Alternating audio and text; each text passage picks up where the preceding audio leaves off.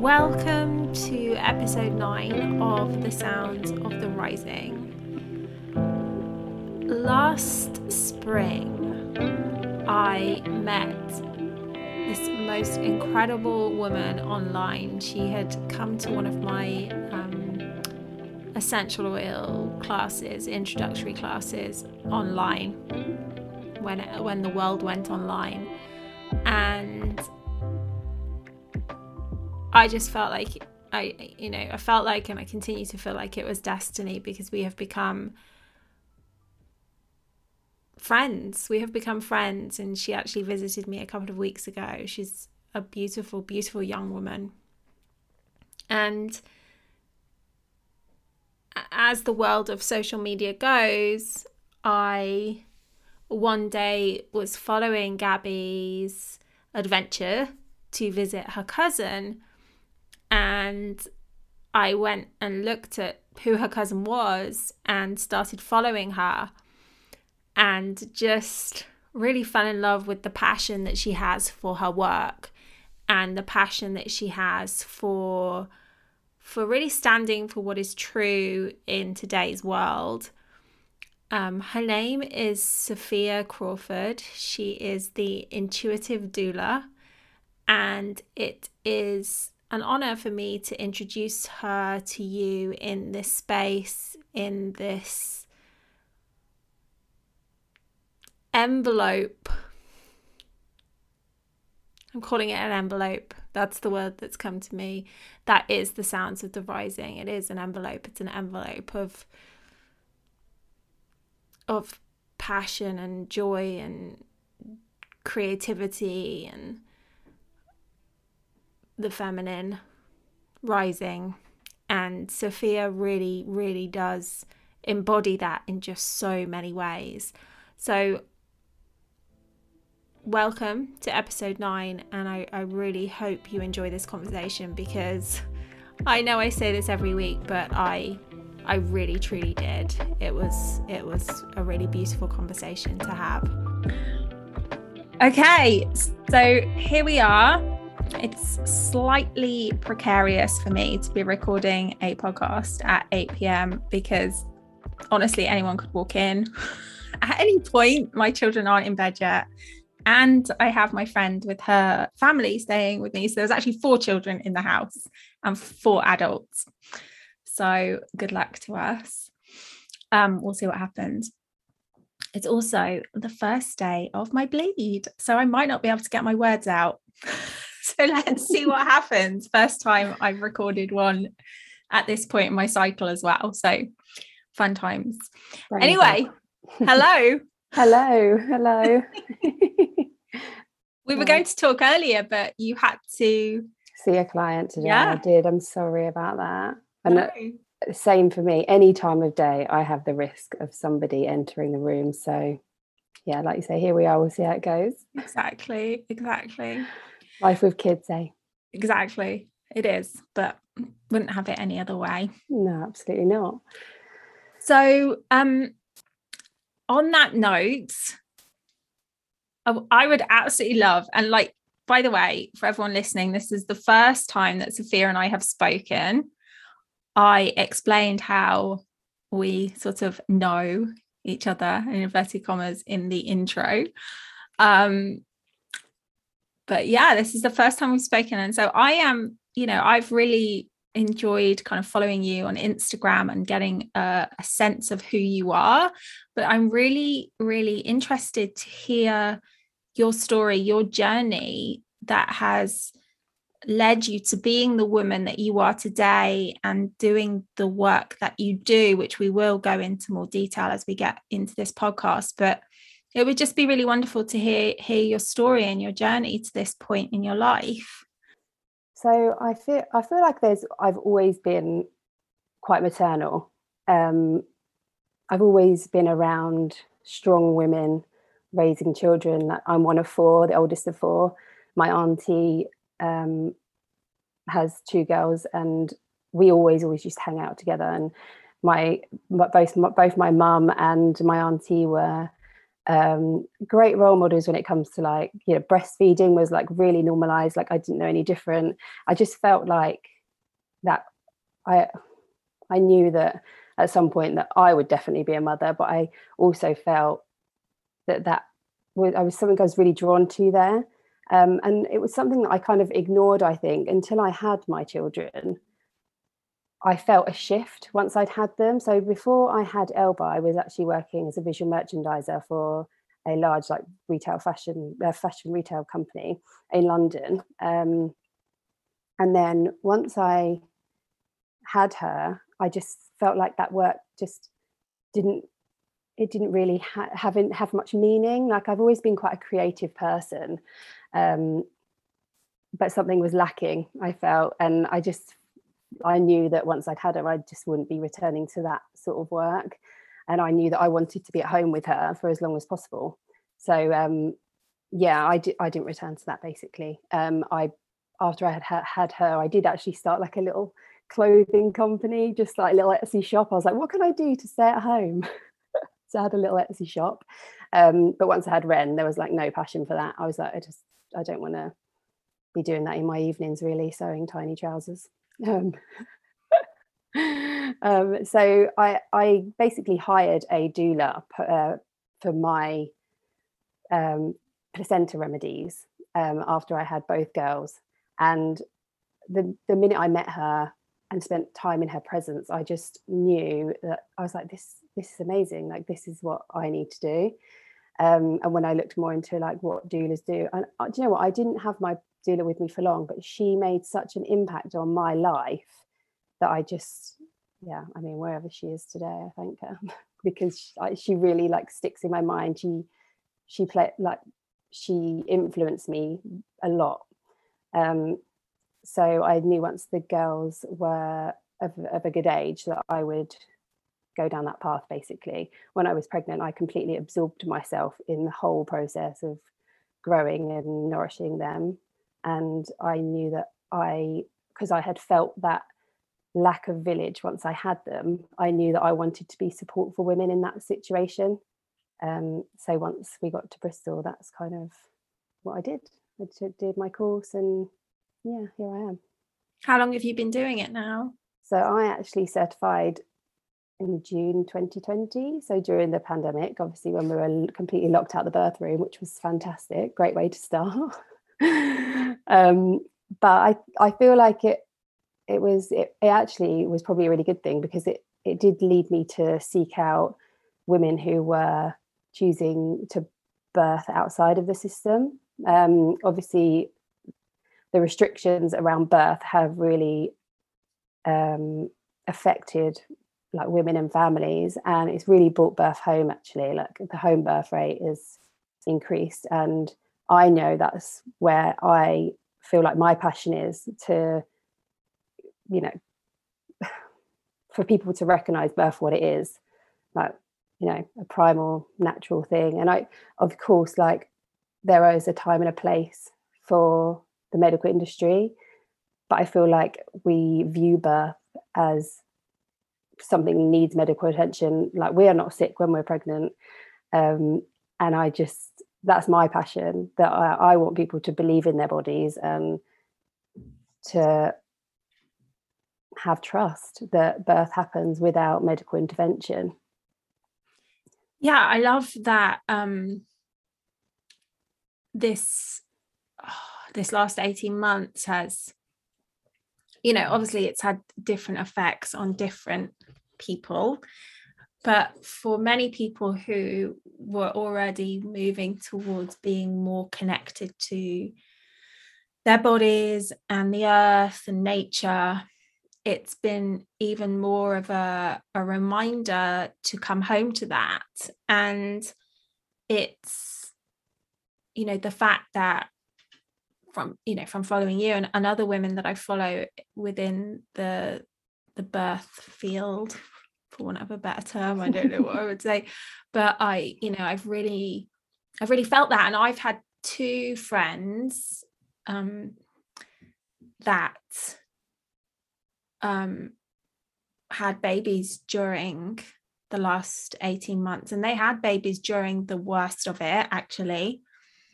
And you know, it was great to get together and still give them a blessing way, because there's no way that, you know, any of us within our circle were going to deny them everything that was meant for them during that time. But, you know, they would have home birthed anyway, but they were even more kind of alone with it than they would otherwise would have been.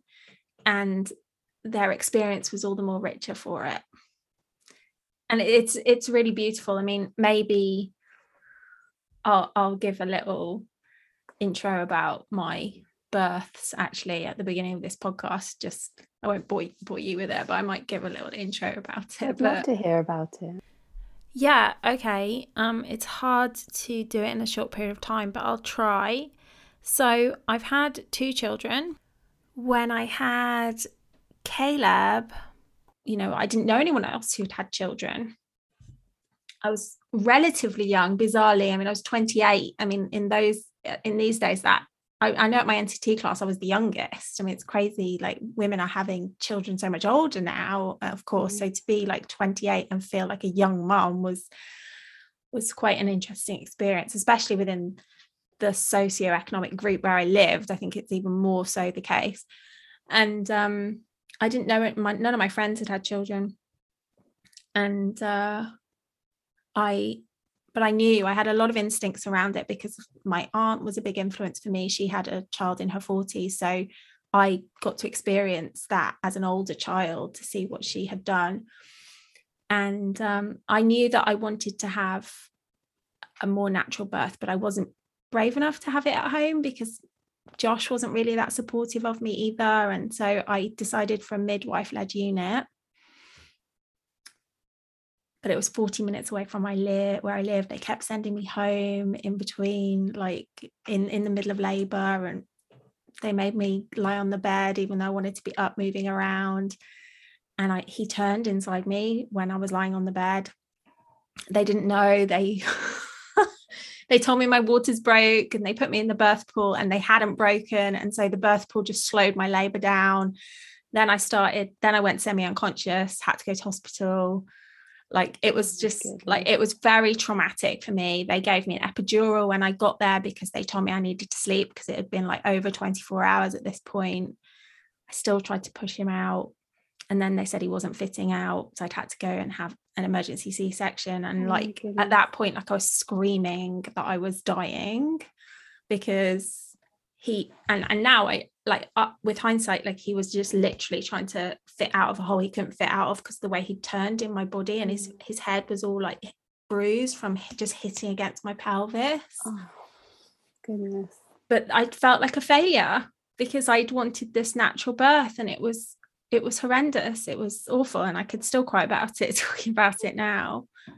But it is 100% because I wasn't at home. Like, if I'd been at home and had someone who was there to support me with what I'd wanted to do, because everything I was asking to do that I was being ignored, and everything started to go wrong at that point. You know, it wouldn't have happened.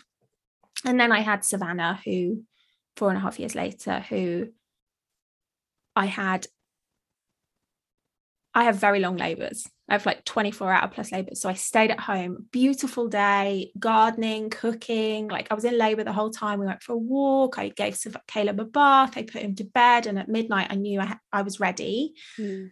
Again, didn't feel the confidence to do it at home, like a VBAC at home, because they scare you with all the scar ripping stories. Yeah. I suppose, like, because of your experience first time as well, that would have definitely played on your mind. It definitely did. And so I did know I was going to go at the last possible moment into the hospital. I got there, I knew I was in advanced labor, but they told me I was only 4 centimeters and that I needed to go up, and I was nowhere near to giving birth. And I always find this so bizarre, Sophia. Like, how can they blueprint a labor when they see so many, and every story we hear is so different? Yeah. How can they blueprint a labor? And I was like, what? And I'd gone and done birth reflections in between Caleb and Savannah, because I wanted to release everything that I had like the trauma I was holding with Caleb before I had Savannah. And she'd explained to me that the reason they'd given me this light epidural was because I was so exhausted at this point, and I was burning ketones, like I was totally done, and I needed to sleep. Otherwise I wouldn't have got through the rest of it. And so they gave me the epidural for sleep, not for pain, so that I would switch off. Right. And apparently I did go to sleep, and in my notes it's like I'm dribbling, and I don't know why I had to write that. Oh. Then so I had this in my mind with Savannah, like if they were telling me I was only 4 centimeters and already done 24 hours of labor, I was like, I can't do another whatever you're telling me. Like, how long are you saying I'm going to be another 8 hours? Like, I can't do it. I was exhausted. Yeah. So I actually took a step back, and I was like, okay, I need something to allow me to sleep then, because I'm not going to get through this. They took me up to the ward, and I was still very confused. I really felt like I was in labor, and I think someone else would have, like you, right, or an in-tune person would have known it. Yeah. But the midwife was like a matron, and she was like, you are not in labor, like you're ridiculous, like, and you're only 4 centimeters, why are you telling me that you need something to help you sleep? Like, anyway, so she went off to go and get someone to help me, and I went into the toilet.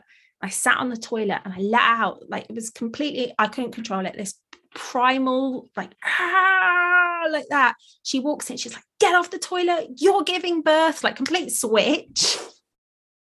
God. Get on the bed, get your leg in the stirrups.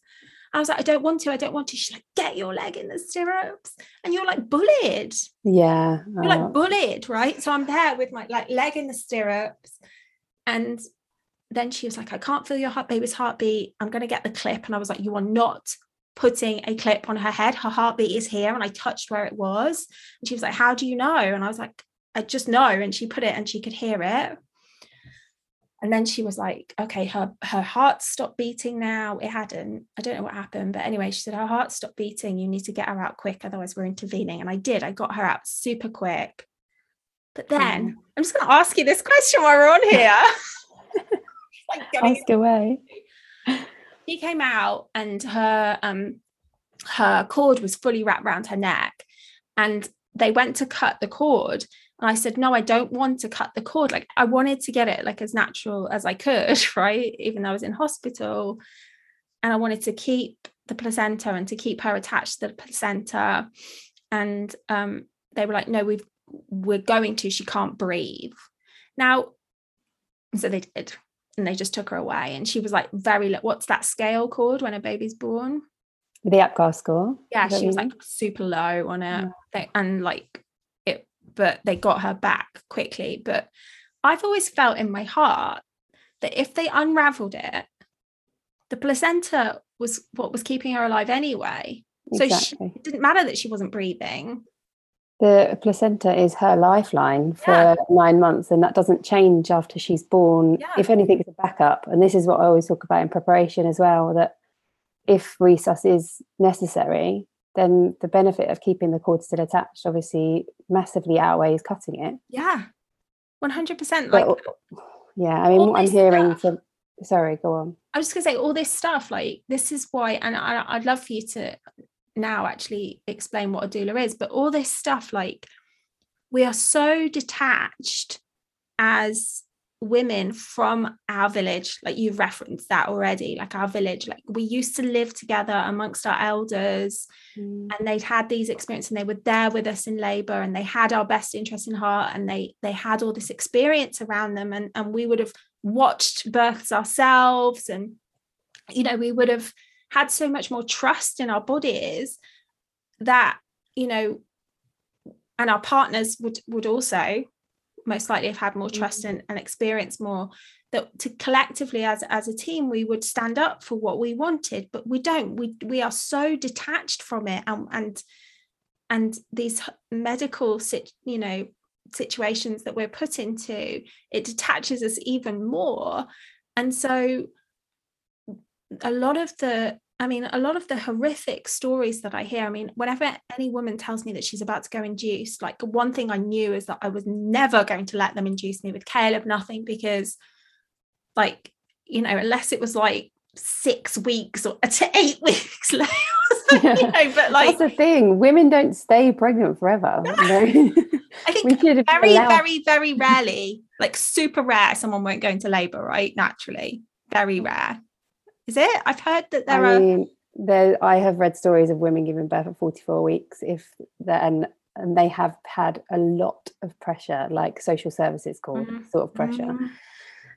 Like from what I'm hearing from your story, it's like you hear it so often, and it's not even that we don't trust our own bodies, because even when we do, it's like they like the minute you enter a medical setting, they don't allow you to trust your body. They don't trust that women have intuition anymore. And I mean, like you were saying with the village and witnessing pregnancy and birth, and just being surrounded by that maternal instincts and just witnessing it's lost, because obviously we're very spread out from our families now, like lifestyle's so different. We just like almost physically disconnected from each other, although we're connected. We haven't got that close-knit village during our childbearing years anymore. No, we haven't. And so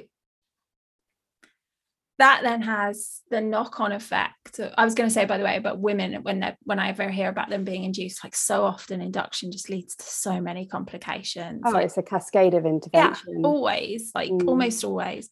But that then has the knock-on effect, of course, of like women not being able to breastfeed again because they don't have the support. I mean, one of the things that I became very passionate about and I trained to be was a breastfeeding peer supporter, because so often it's just a lack of support. And in the hospital, like I could feel it myself. Like I was rigid on the fact that I was going to breastfeed, but they were really ready to take my children away and give them a bottle at the sign of any like slight difficulty. So this leads us all to this point, right? I did consider having a doula with Savannah. I wish I'd just bloody gone and done it at that point, but I didn't know about them with Caleb. So this is what you are. So tell us, what is the experience of having a doula, like you being someone's doula when they choose you, when a woman chooses you? What is her experience from beginning to end? I'd love to hear it, and for other women to hear it, and for us to like make sure it becomes a thing that more and more women are aware of. Yeah, I mean, wouldn't it be amazing if it was like normalized, like to have that extra support? I think because we have the NHS here, people think, well, you know, I've got this support and it's free. Why do I need to then have somebody else? Like, surely the midwives are going to tell me everything that I need to know. Basically, when you work with a doula, you're getting you're getting support throughout your pregnancy, your birth, and postpartum. You can either work with a doula for pregnancy and birth, or just postpartum, or all the way through. But the benefit of having that continuity of care drastically improves outcomes, because you're building trust and you have somebody that can share information, like evidence-based information, for you to make decisions, or help you make decisions that are right for you. We're not there to tell you what to do and like the best way to birth. We can help not give advice, but discuss like your options, like how certain things are going to benefit you and how things might not benefit you. We're also emotional support. So obviously your hormones when you're pregnant and after you have a baby are just changing all the time. And if you're having an emotional day or a panic about something, you literally just have somebody you can call and talk to. Or postpartum, literally go around and have a cup of tea. And, that can be such an isolating time after you've had a baby. And to sit and just chat and talk it out about how you're feeling and not bottle it up is so beneficial. It's like anything, isn't it? When you're stressed and anxious about something, to have somebody there who is experienced and can talk things out with you is so beneficial. Like after first meeting with a family or a couple or single woman sometimes, obviously it's such personal work, so it's really important that we connect. I couldn't just work with somebody. It's not about money, but you just can't do this job for money. it's 100% about connection. And once we meet and we decide to work together, so it's ongoing support, like I say, sharing articles, discussing their options, learning about their preferences. And then I do 3 birth preparation sessions, so where we sit for 2 hours and go over like everything, really, their plans for birth. And it's really important that I fully understand and am aware of all their preferences, because then in the birth room I advocate for them. And I think it's so important, like, to unlearn and unpick all like the social all the things that society basically have conditioned us to believe about our bodies, because birth is, like I was saying earlier, it's natural and it's primal, and if you're low risk, there's absolutely no reason why you shouldn't be able to fully trust your body. And it's unbelievable when I talk to people about birth physiology and the hormones and how our bodies, birth happens, like our bodies give birth. And when I talk to them about that, the shock of some people, they're like, oh my God, I just can't believe I didn't know this. Like, why aren't we taught this? We should all be taught this. And that's why I love it. I feel really passionate about people really understanding how birth works and how to trust their bodies, and the tools that we can put in place in order to manage our labour naturally, rather than having to rely on drugs and the medical system and, you know, anything else that they kind of want to try and put in our bodies to make our babies be born or anything like that. Why do you think it is? Why do you think it is, in your words, I have inkling, but that they have got us into this situation as women? No money to be earned from women trusting their bodies, is there? Mm-hmm. I just think all the while we're heavily reliant on the system, then they're benefiting. It's like when you said, like, women are like, oh, why didn't I know this?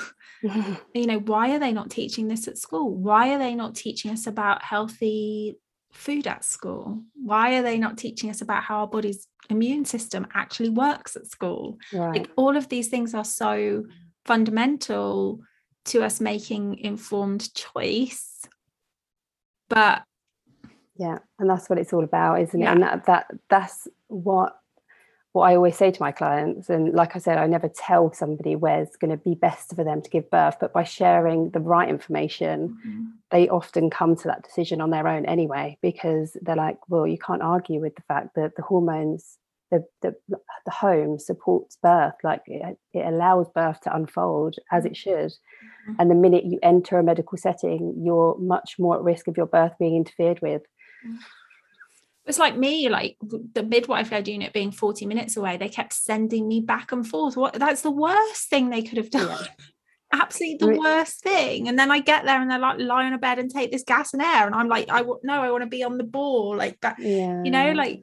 And it's like you were saying, like when they were like, oh, you're only 4 centimeters dilated. So firstly, a vaginal examination is a snapshot in time. Just because you're only, I think it's really something to be celebrated that you have opened your body to 4 centimeters. But when they say you've only reached 4 centimeters, it doesn't mean that it's going to take hours for you to get up to 10, because birth is not linear. It doesn't happen. Like, we don't open a centimeter an hour. We open, you know, at our body's own rate. There's no way of us knowing how much longer birth is going to take just because you're only 4 centimeters now.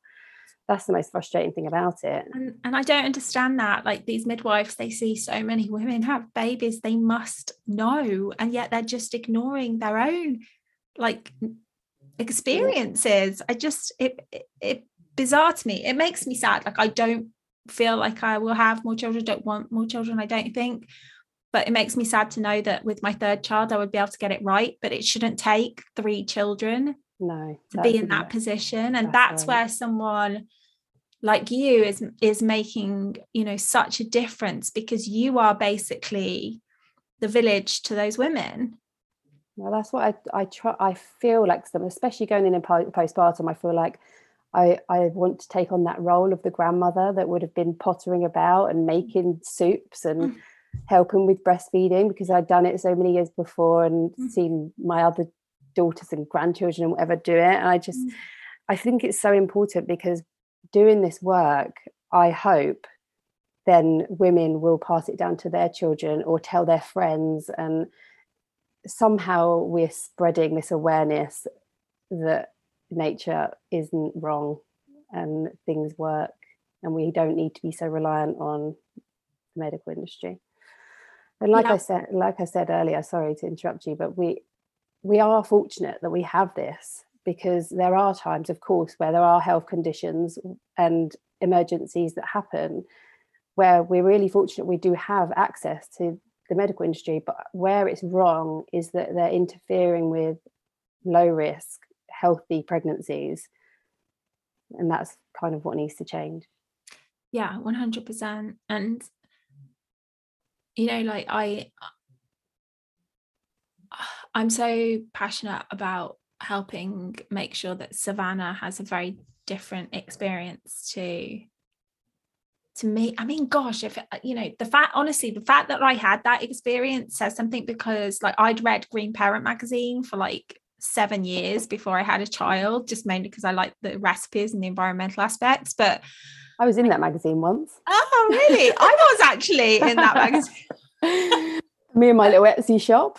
Oh, right, with your clothes shop. Yeah.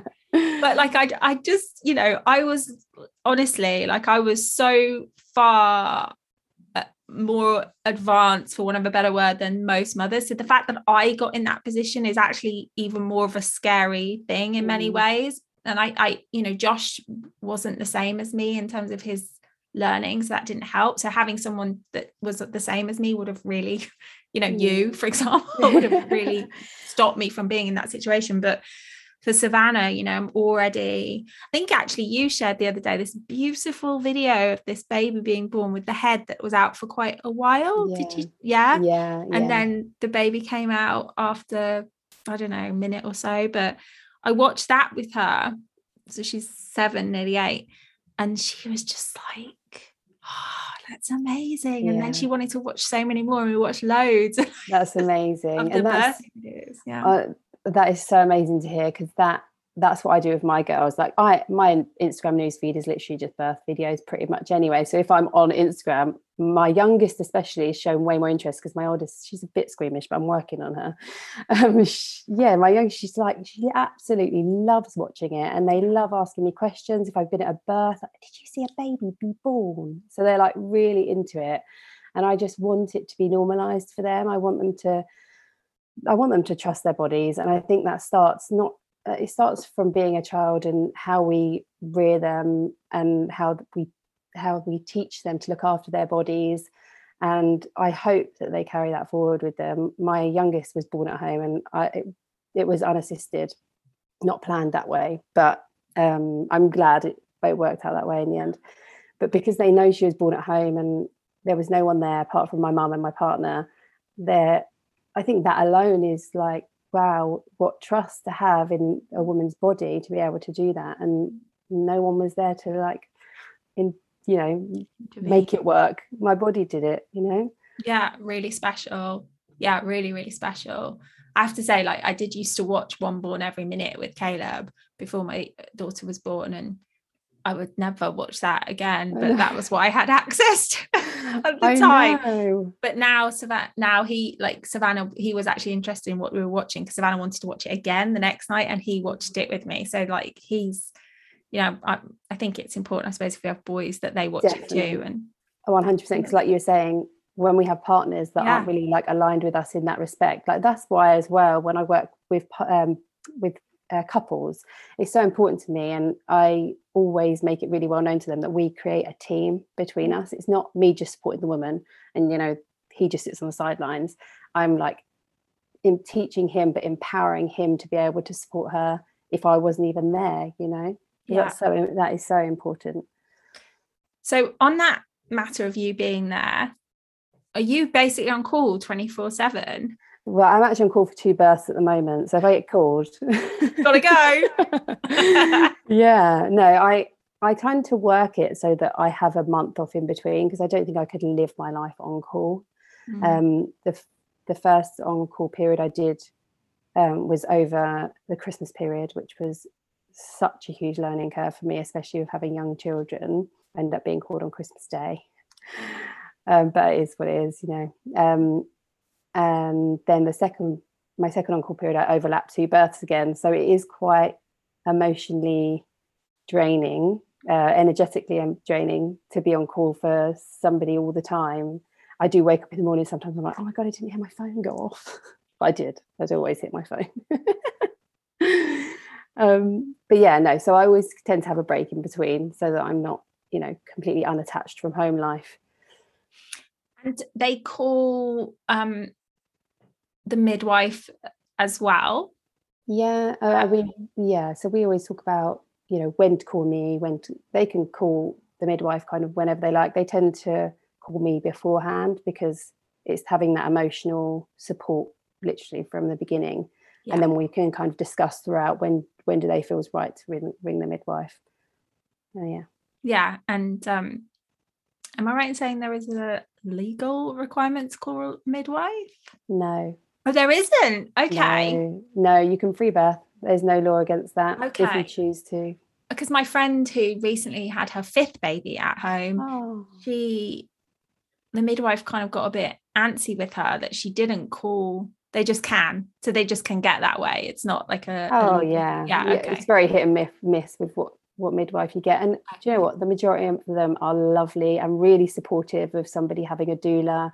You just kind of get the odd one that doesn't like the idea of being so hands off, because I feel like usually if you've got a doula as support,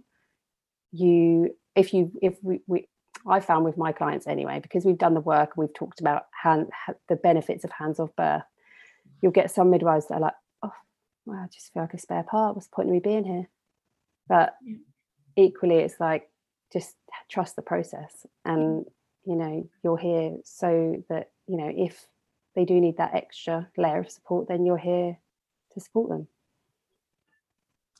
Do you feel like, given the times that we are in, that the importance of your work even more?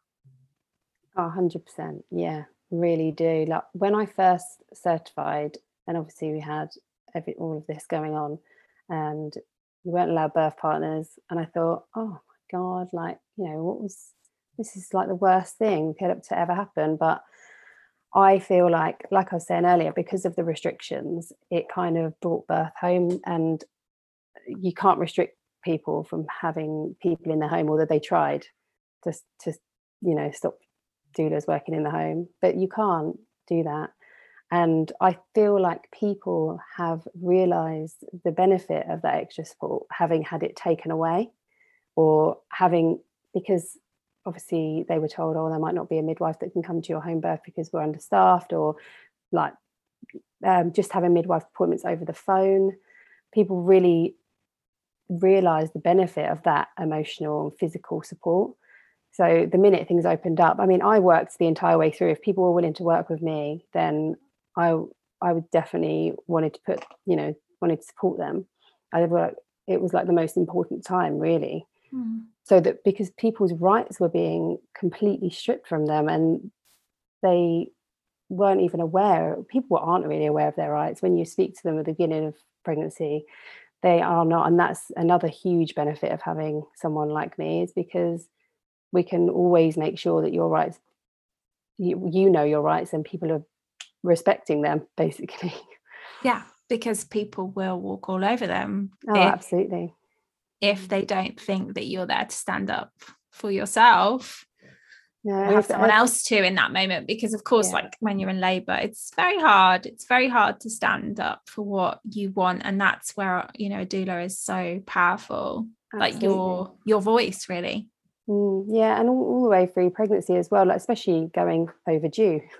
Like people aren't aware of their rights, and it's like, why would you question these people that are like looking out for me? But really, is it always looking out for you, or is it for the convenience of them?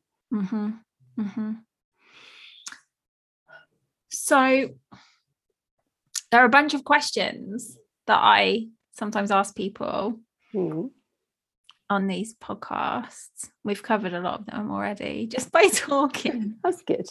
But have you personally, like, you know, coming into this work, have you personally had to let go of, or just in your life in general? You know, I do love this question, and I think, you know, it's important for other women to hear, because so many of us are held back by the stories and the wounds that we carry with us.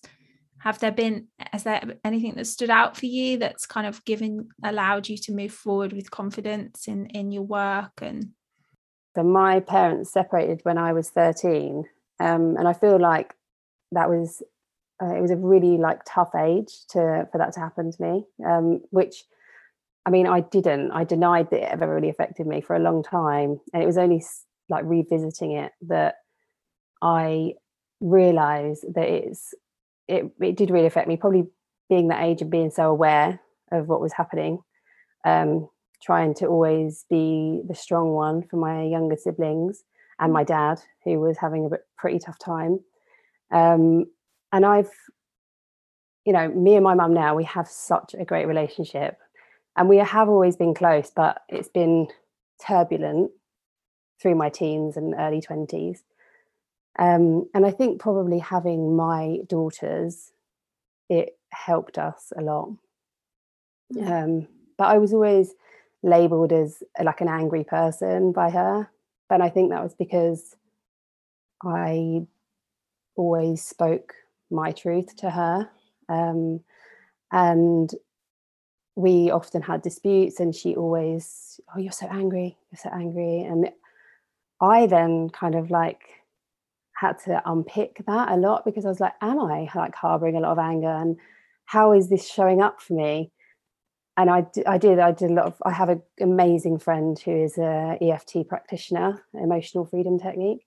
So we did a lot of work, and it was, that was amazing. And I feel like now I can recognize where I do hold that anger, or, you know, I don't hold it so much anymore. It definitely comes out at times, but I now can reframe it. Like, she used to like say that I was scary and confrontational, and I think it was only because I was calling her out for things that she didn't want to be called out for that I was scary. I don't think I'm a scary person, but the confrontation, I feel like I can turn that into the confidence that I need in my work. And I feel like my work brings out a gentler side of me.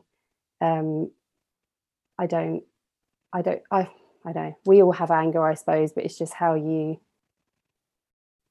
carry it. I don't feel like it defines me anymore, but, you know, I recognize it's a huge part of who I am today. Like, it brought me to here.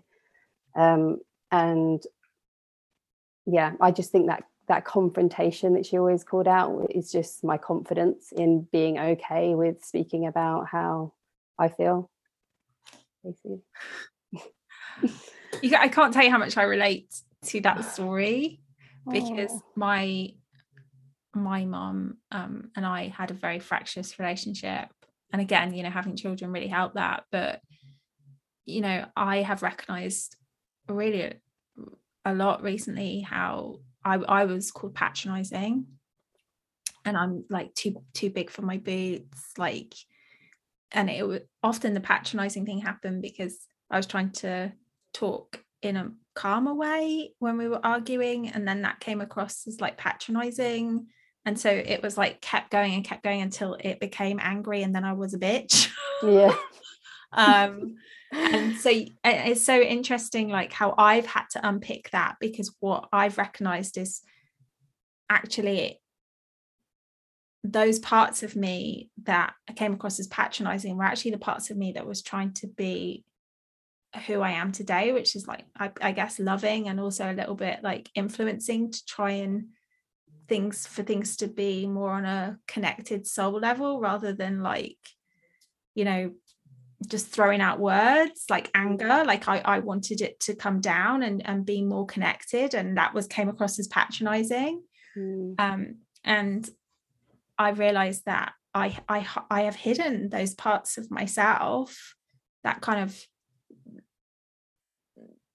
more influencing, like kind of this more spiritual side of who I am, I suppose, because it was seen as too much or patronizing. And so like I can really relate to that relationship and what those messages that we've heard from the people that we've loved as a child.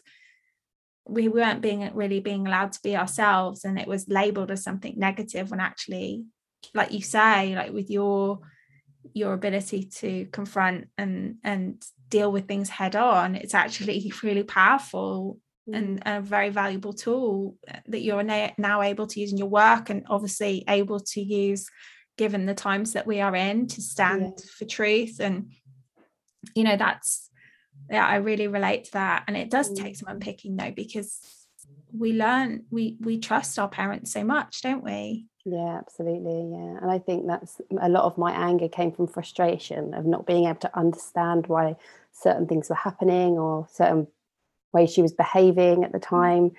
And I, like you say, that now I draw strength from that, and I feel like I can tackle things head on. And I feel like sometimes, especially in these times, I feel that anger bubbling up inside me, because it's that same frustration trying to understand why things are happening and not understanding certain behaviors. So that work that I did, I have to remind myself, and I'm grateful for that work that I did, because it helps me cope in these times.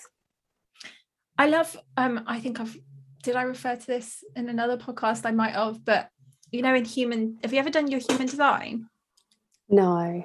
Oh, you totally should do your human design. You would love it. But when you do your human design, you get all the different color, like you see your different color, your energy centers, and some of them are solid and some of them are empty. And within human design, the idea is that the ones that are solid are the ones that you already know and that are just integrated within you on a soul level when you're born. And the other energy centers are the places where you need to learn, the spaces that you need to learn and grow into. And it's said that actually they're the places that you should teach from, because they're the experiences that you have had. And so obviously this isn't relating to human design, but I do often come back to that. It's actually being grateful for these experiences, because if we just had it already, that knowledge, it's very hard to teach from that place, because you can't empathize with someone who hasn't had it and needs to get it. Yeah. And like that makes so much sense, doesn't it? Yeah, it really does. Like, so I am so grateful for all of my experiences, because they have led me to be able to do the work that I do in the unique way that I do it. And only I can do it because of my experiences, and the same for you. So yeah, absolutely, it's amazing. So something I'm speaking about more and more these days is the feminine and the masculine. And it's really fascinating for me. I mean, I did a podcast on it a couple of weeks ago, because a lot of women have heard of these terms. They sort of understand what they mean, but they don't really understand how it connects to their life. And is that something you've done work around understanding, and you can articulate as to how they kind of show up for you in work and in life? Yeah, to a point. Yeah, I can recognize what energies are which, and where I use them kind of in my daily life, especially in my work, because I feel with this work, I think a lot of people would think, oh, it's just yin energy, all the feminine, but it's 100% both, especially working with families and around men and women. So I'd say, like, obviously intuition is a huge and a huge like quality to have to do this work. Obviously being intuitive to people's needs and moods and changes, being compassionate and grounded, and calm, especially in the birth room, remaining calm. And obviously I'm listing all the feminine at the moment. I'll go on to the masculine afterwards. Pretty like generosity, like postpartum offerings is a huge part of working in the fourth trimester, and being nurturing, of course. And also I think like collaborating, I'm pretty sure that's feminine, isn't it? Collaborative, yeah. I feel like it, knowing my husband. Yeah. Yeah, so I would say like having to be collaborative with people, like creating a birth team and taking on a role of like somebody who comes into the home and works with people, and being caring, like I say, intuitive, and doing things before people realize like things need doing for them, and just like alleviating that responsibility and stress of having to do things after you've had a baby. I think that that's definitely where feminine like leads me in this role.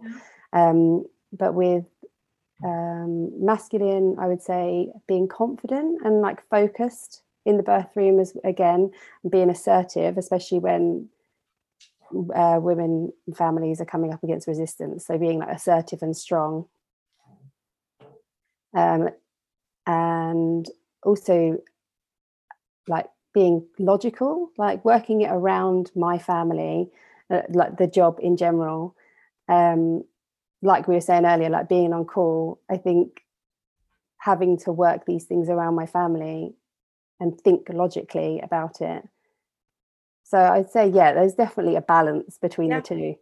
I just kind of like listed like off there, but it's just like rolled off my as it came into my head. I see all of that, and we do, like, you know, in whatever we do, we have to bring in, you know, the balance. Do you feel like you can easily kind of move between the two in your relationship as well with your partner?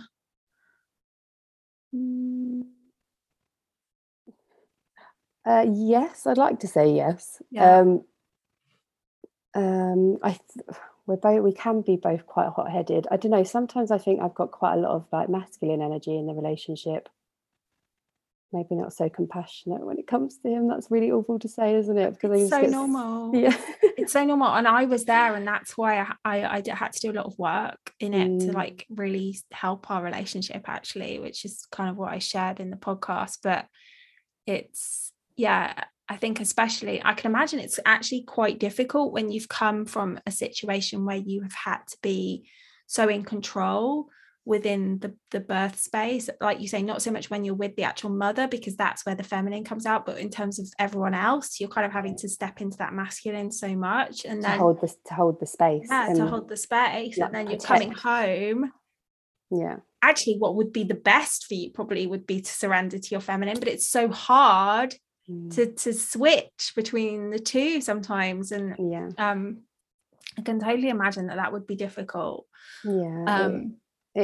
I think it definitely depends on where I am in my cycle, actually, as well, you know, for us all. But yeah, you're right. I think I'm used to kind of, control is the wrong word, but like holding the space so that I can protect like her environment in that situation. Protecting, exactly. So the protector really is like a very masculine energy, actually, in that instance. It is interesting actually to think of it, because then obviously with the mother, you're the nurturing side. It's definitely split. You have to float around all these different energies. Really interesting. Okay, so last two questions. What legacy do you want to leave behind? What do you want to be known for?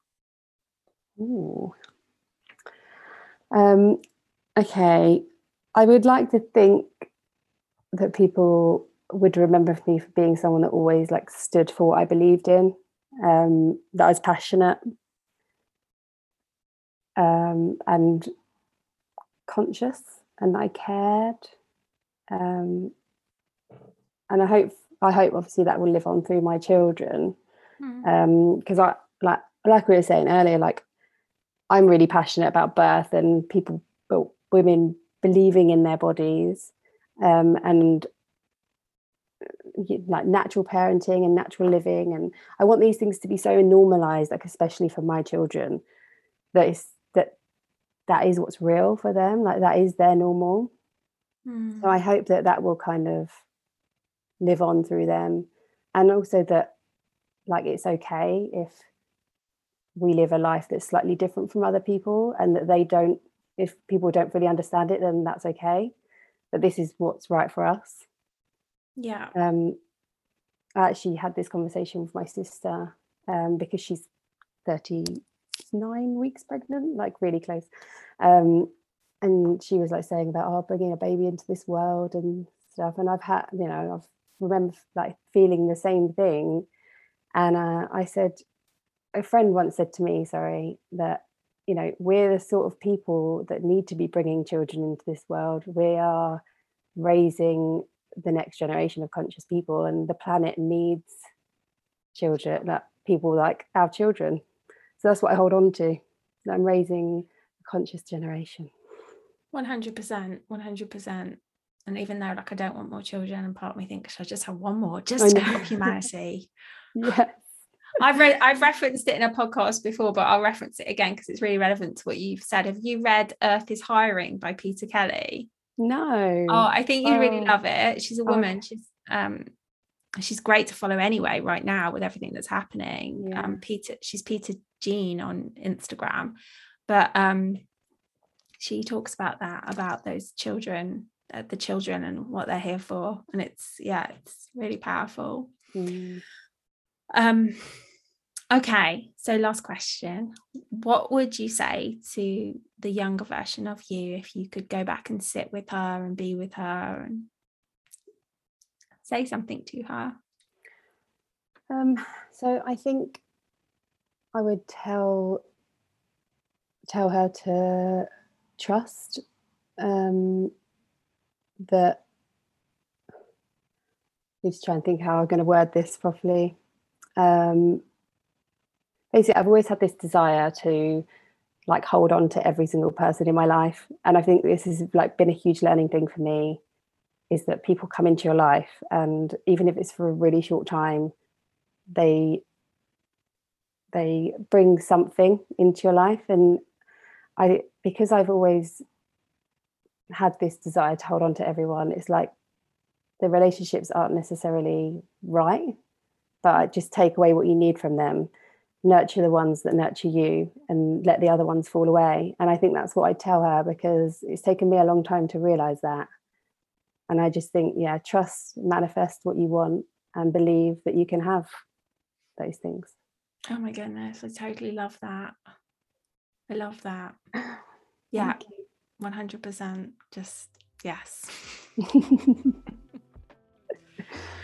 Oh, I can't believe that's gone so quickly. That hour. God, it's flown by. So fast. Oh my goodness. I love that. Oh, thank you so much for being here. Thank you so much for having me. So grateful that we made it work and the children didn't come in and you didn't get a call. I know, we made it through. So thank you. Oh, no, thank you so much for having me. It's been lovely to speak to you properly, not in person, kind of. So good. So there we have it. I really hope that you enjoyed it.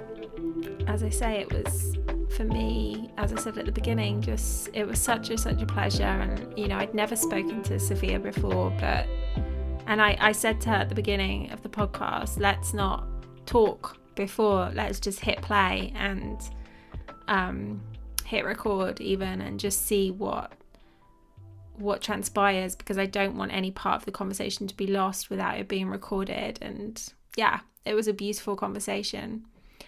So I have got a really busy schedule coming up in September of recordings with 3 more women, all actually in the next 7 days. I'm recording them all ready that's just how it worked when they were available and when I was available, but they will be coming out through September, and I'm excited to bring those conversations to you. I was speaking to my dad. He's visiting me for a couple of days, and he said he was listening to a podcast called The World's Greatest Con. And the guy who recorded the podcast had said at the end how passionate he was about getting this podcast heard by the world. And that actually, whilst it is so wonderful, and thank you so much for any of you who have subscribed and reviewed the podcast, but he said, and you know, I feel this in my heart so strongly too, that the best way to share something that you love, and this is something that I am generally pretty good at, and most women are, is to send it to someone. And I really am so passionate about this message being out there and reaching as many women as possible. So if it's this podcast episode, or if it's another episode that you've already listened to of the other 8 that I've already recorded that really spoke to you, I would be so honoured if you could copy the link and send it to another woman or another 2 or 3 women that you feel would really love to listen to these conversations, because I haven't got a fancy marketing team that shares my podcast. I'm just here in my office pouring my heart out every week. And if you could help more women hear what I have to share, if it's resonating with you, I would really greatly appreciate it. So that's it. Until next week, I'm sending you love from what is currently a very, very hot evening here, but I know the weather is meant to break tomorrow, which is when this podcast actually will also break. So there we go. Okay. See you next week. Me again. I really wanted to say, and failed to say in that goodbye, head over to Instagram and check out Sophia on the Intuitive Doula. She has beautiful shares. You will feel her passion. It's a wealth of information to be able to share with other women who you know are having children, to be able to share with your daughters, your sons, to prepare them for just really coming back to themselves when it is their time to have children. And she also, on her website, which is linked up below, along with a couple of things that I mentioned throughout the podcast, the book I mentioned and various other bits, but I've linked up Sophia's website where you can, even if you don't live in Bristol, have some time with her to prepare for your birth, if that is where you are right now. So yeah, that is the final recording for this episode. It is time for me to go to bed, clearly. Okay, until next week, for certain this time. Over and out.